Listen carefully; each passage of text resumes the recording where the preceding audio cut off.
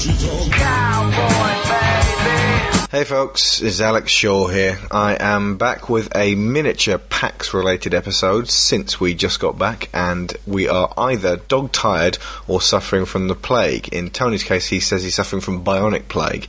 No idea what that is, but it sounds scary in some sort of cyborgy way. Right. We just spent days and days in Seattle experiencing one of the greatest gatherings of geeks, nerds, and gamers on the planet in the year, and we've got tons of stuff to share with you. However, since most of us are sick or tired, we can't really do anything right now, but what we can give you is an audio interview. This is already on the website in video form, but for those of you who haven't already gone there, this is basically an interview with Jonathan Coulton, probably the chief proponent of nerdcore, which is geek music out there. If you've never heard of Jonathan Coulton, and frankly a lot of people haven't, and that is a criminal situation, you need to go check his stuff out, and you can probably find a whole bunch of his stuff on YouTube, and then when you realise what an absolute genius he actually is, start buying his stuff as soon as possible, please.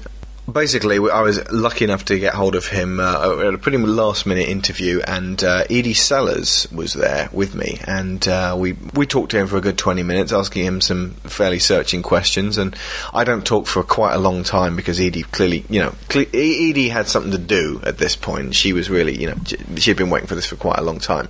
But I jump in about 10 minutes in, and, I give a few good questions as well. Now, we will be back in the next few days because we are planning a massive podcast with a lot of people who were there as well. We actually did record one for you on Sunday night, and it was a 2.5 hour epic in a hotel room, and everyone was shouting all at once. It was such fun. And then we found out the whole thing hadn't recorded at all, which can kind of suck the wind from your sails, but hey, c'est la vie, we'll do it again. And we will get that out for you as soon as we possibly can. It's hopefully going to contain the Digital Cowboys, the Married Gamers, and if we're very lucky, Edie Sellers and Elaine from Some Other Castle. So, we will hopefully be back with that in the next couple of days. I'm going to move now to the Jonathan Coulton interview, and afterwards we're going to finish with some Jonathan Coulton-related music. See you soon. Hey everybody, Gamer Edie here from GameHounds, and I am here at PAX 2009, and with me is, we'll start with the moderator introductions. I'm Alex Shaw from the Digital Cowboys. And this other guy over here to my right, that's Jonathan Coulton. Hello, I'm Jonathan Coulton. So, you are here every PAX. How many PAXes has this been for you? It's actually only my third. It was 2007 when I first started coming. But it's awesome. I love it.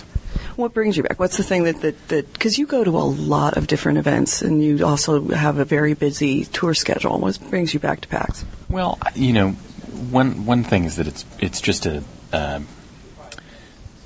really is about fans of stuff in a way that a lot of other events are not. In particular in the world of games, you compare this to something like E3, which is so much more a trade show, and this is much more about people dressing up in costumes and playing video games. It's just fun. It's about having fun, and everybody's always very nice, and on top of that, it's the biggest audience that I play for. They have this enormous room and this big sound system, and it's I don't know how many thousands of people, 5,000, 8,000 people. It's huge. So it's a lot. And you're by yourself this year. Last year I remember Felicia Day was with you as a singer to help you along with the Portal song and others. Yes, she sang "Still Alive" with me, which was nice. I thought there was a nice collision of geek themes. And this year, I have some friends named Paul and Storm who are singer-songwriters who are doing their own set, but I tour frequently with them, so they're going to join me for a couple of songs as well. So I won't be all alone.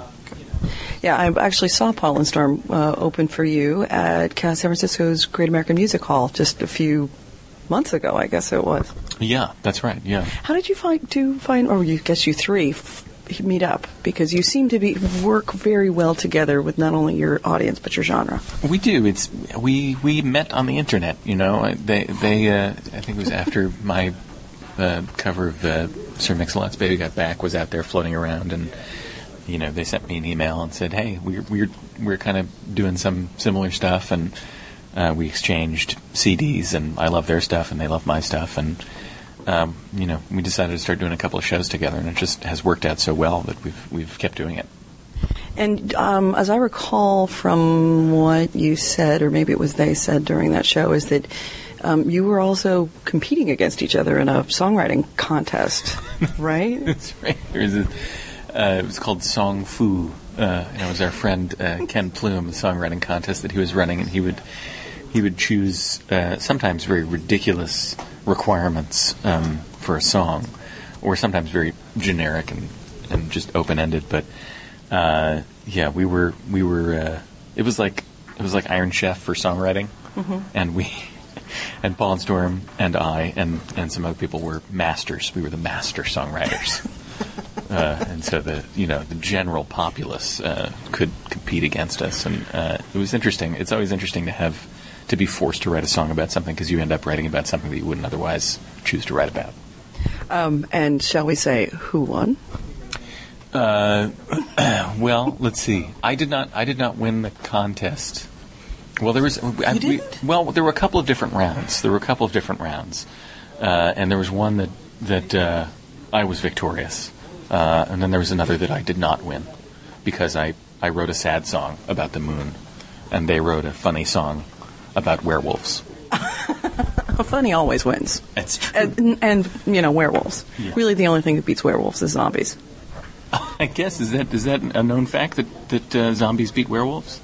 I don't know. Scribble Nuts will know. Scribble Nuts. We'll have to check the You Scribble ever Nuts. play that game, Zombie, Werewolf, Vampire? 1, 2, 3, shoot, and it's a zombie. No, I'm making that up. I was going to say, really? That's awesome. I want to... copyright GameHounds, 2009. So you started, go way back in the Wayback Machine. You started your life really not as a songwriter, singer, entertainer. You started as a cubicle dweller, right?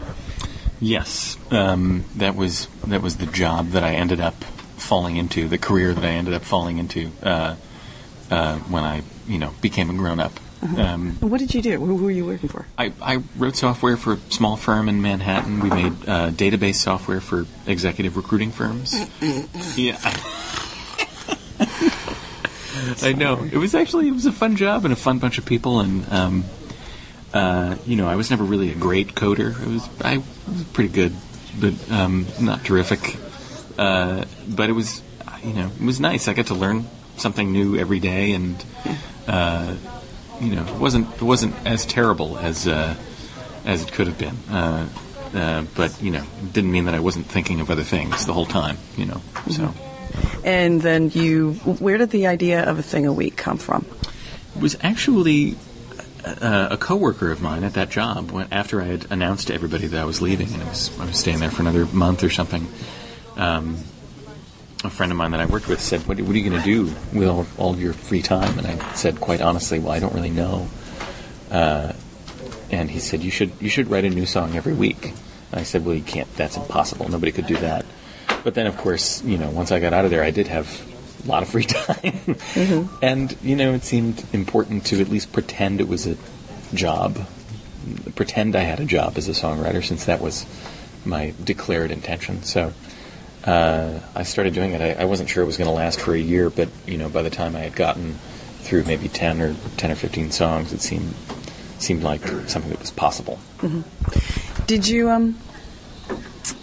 What did you learn obviously, it's kind of like, I can only take it from a writer's point of view because I'm a writer, is that when you force yourself to write at that kind of breakneck speed and just do it, not just get yourself mired down in the self-questioning, the self-doubt. When you have set timeline, you kind of just force yourself to kind of reach a little bit farther.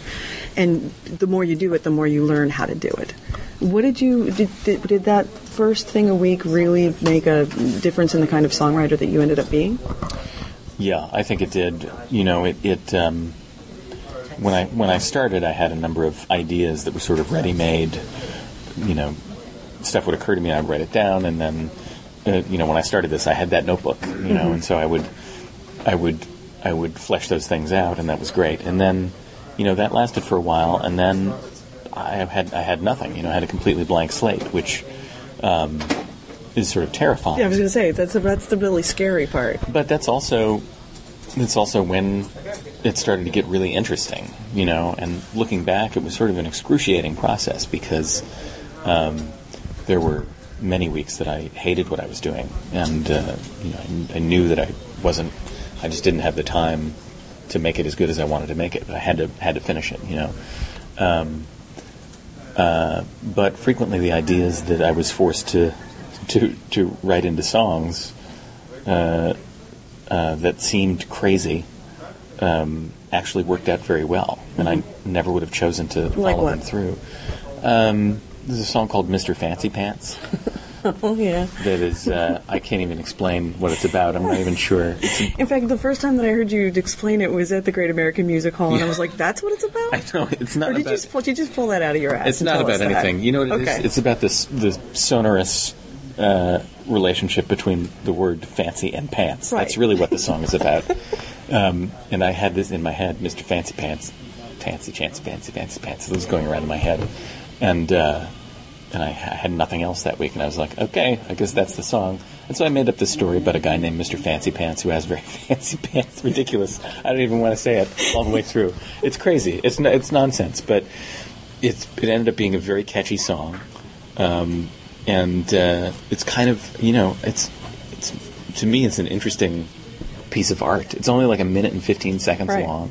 It's this really compact piece of meaningless pop stuff, you know, and it's fun, and it's never in a million years would I have done that.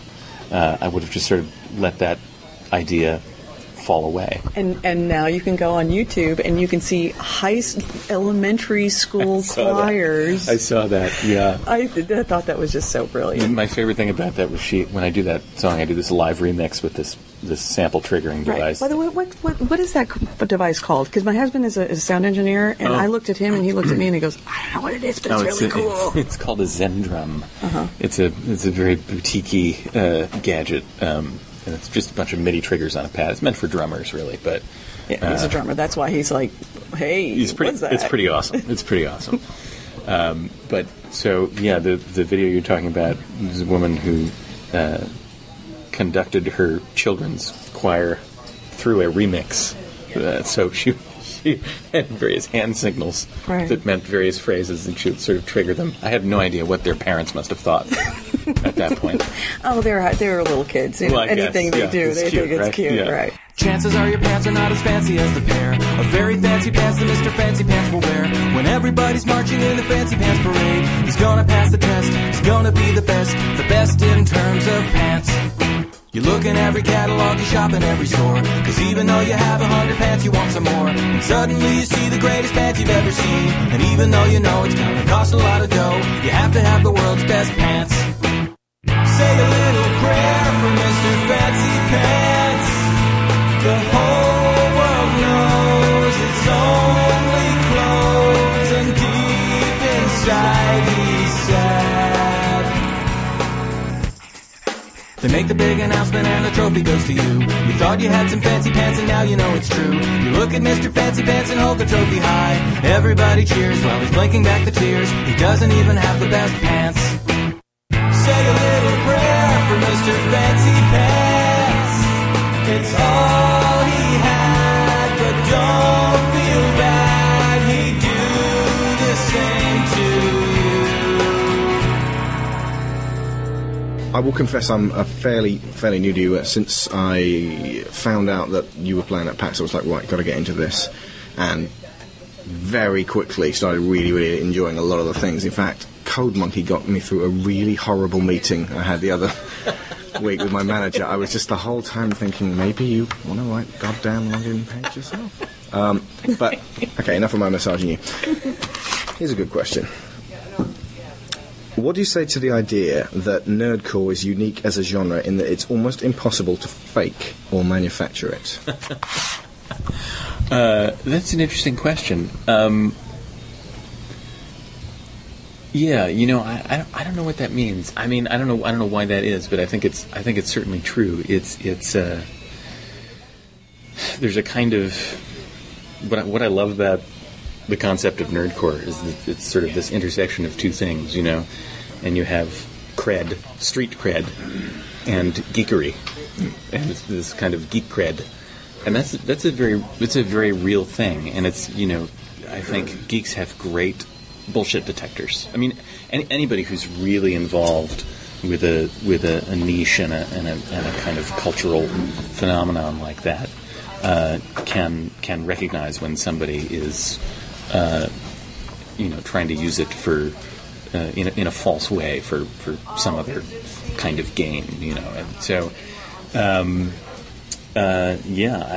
think it's very true that it's frequently a very jokey kind of music, but it also has an earnest quality to it that I think comes from a true place. Yeah. And finally, do you want to round this one up? Because this is fantastic. No, you can round it up. He's not moving. You just ask questions till he leaves. Okay. Right. Till he gets the look like.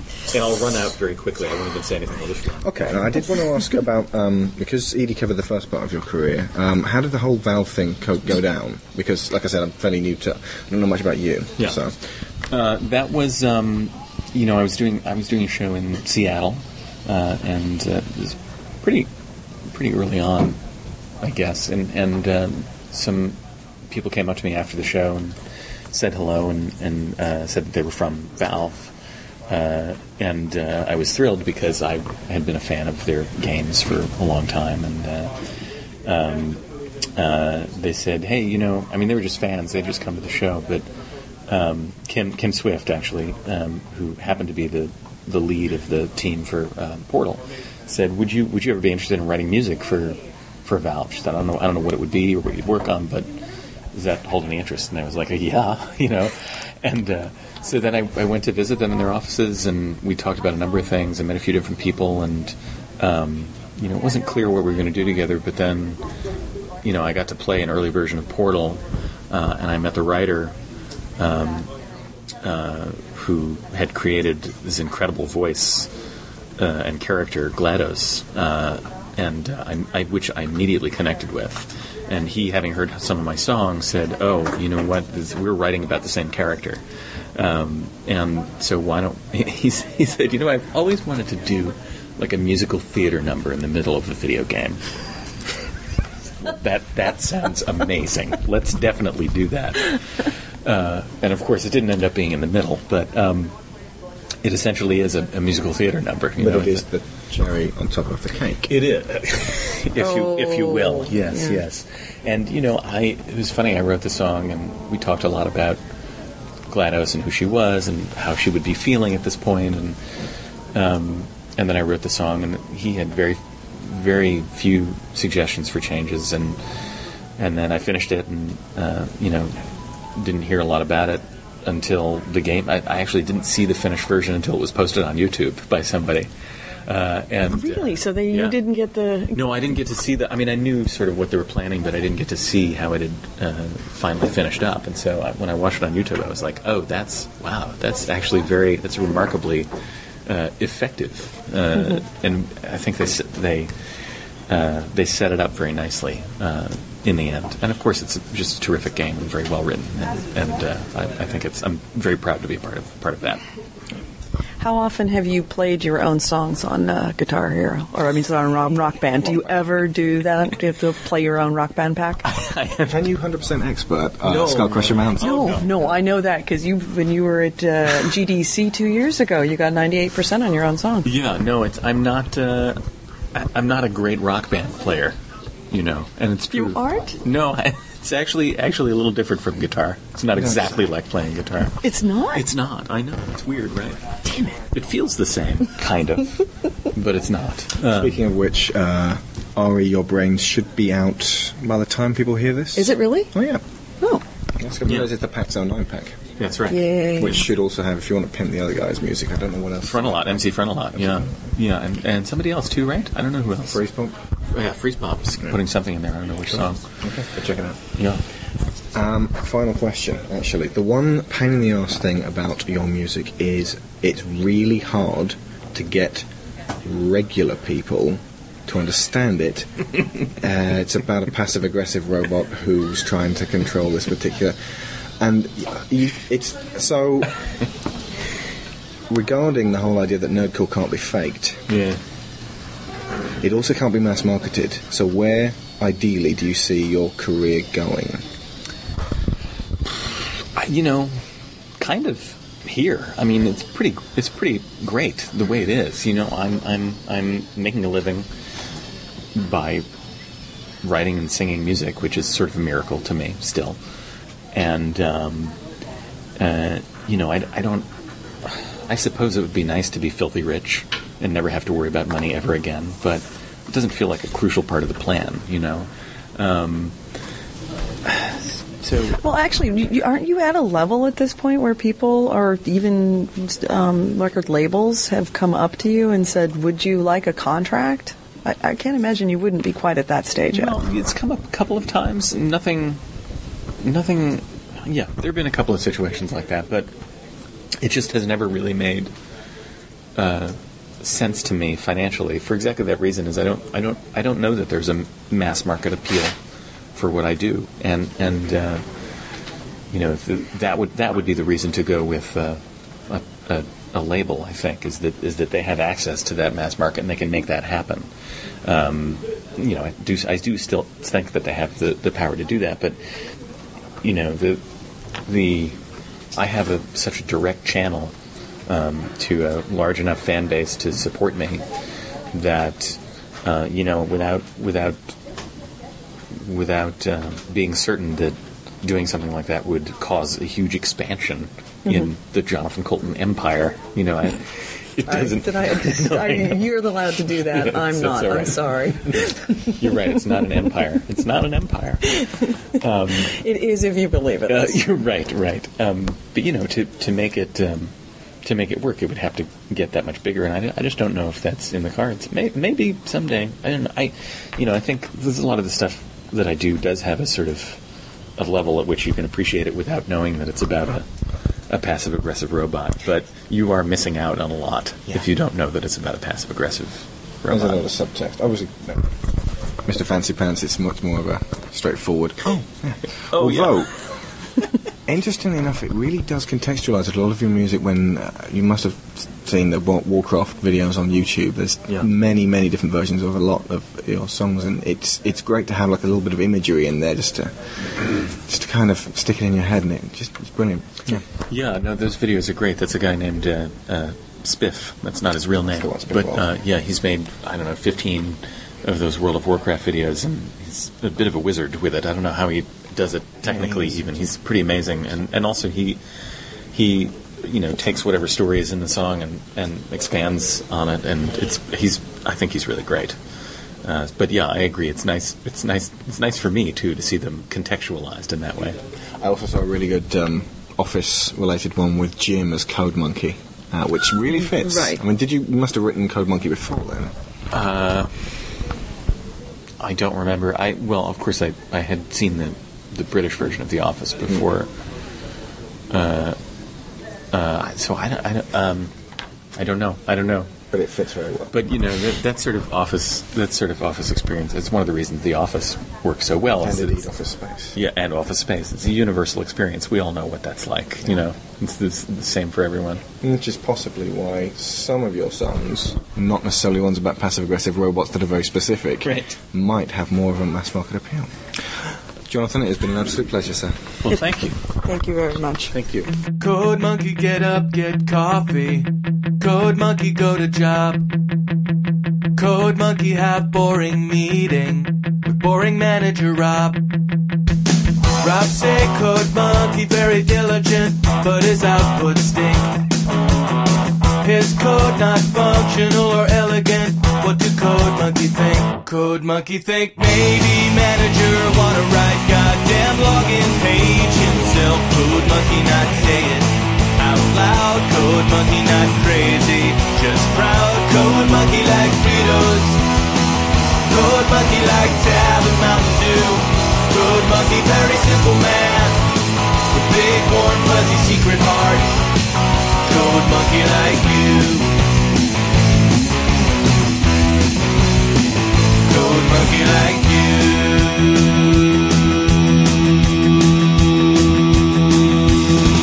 Code Monkey hang around at front desk.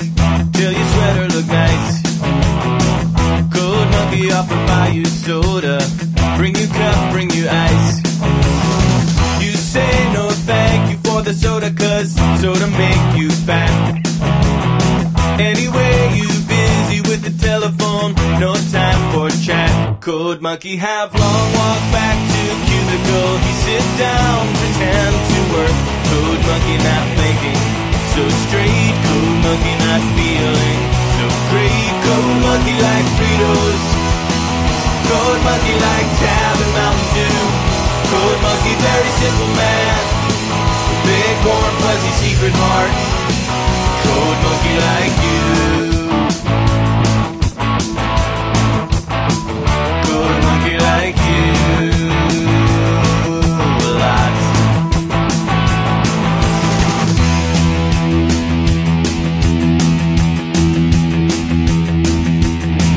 Code monkey have every reason to get out this place. Code monkey just keep on working. See your soft pretty face. Much rather wake up, eat a coffee cake, take bath, take nap. This job fulfilling in creative way, such a load of crap. Code monkey thinks someday he have everything, even pretty girl like you. Code monkey just waiting for now. Code monkey says someday, somehow. Code monkey like Fritos. Code monkey like Tab and Mountain Dew. Code monkey very simple man. Big warm fuzzy secret heart. Code monkey like you. Code monkey like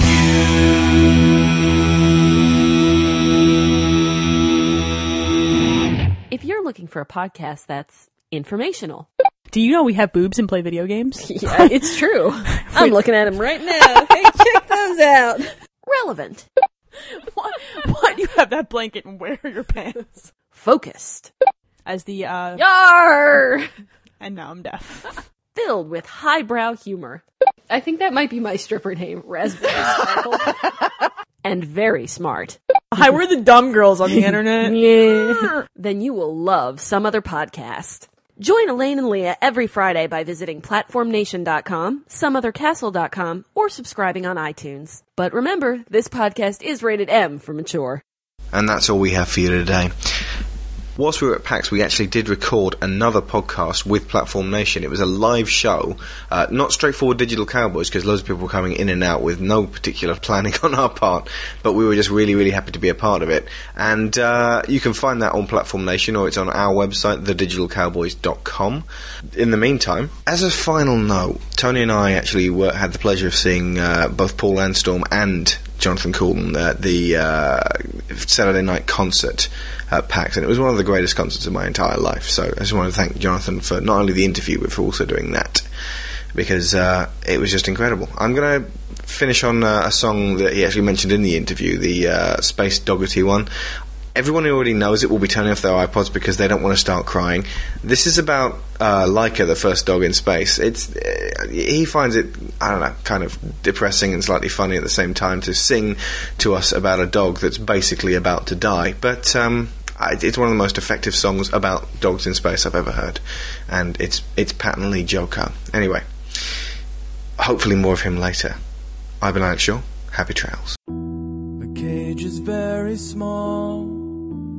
Tiny silver ball that makes you a hero. The moment you step inside, the world is watching you. What you're about to do will live on forever, even though you'll be dead and gone. Buckle up, we're about to turn the engines on.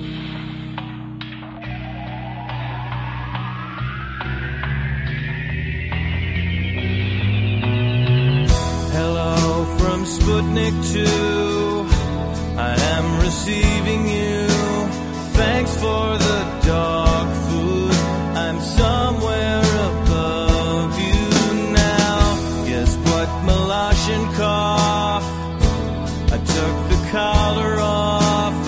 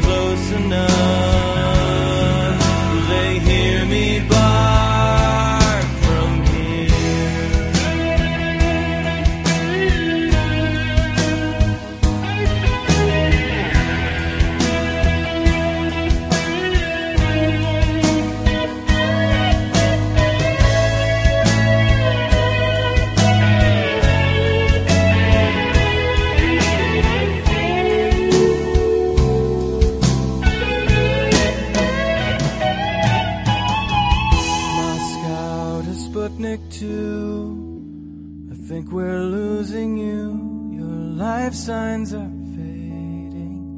We can't really say that we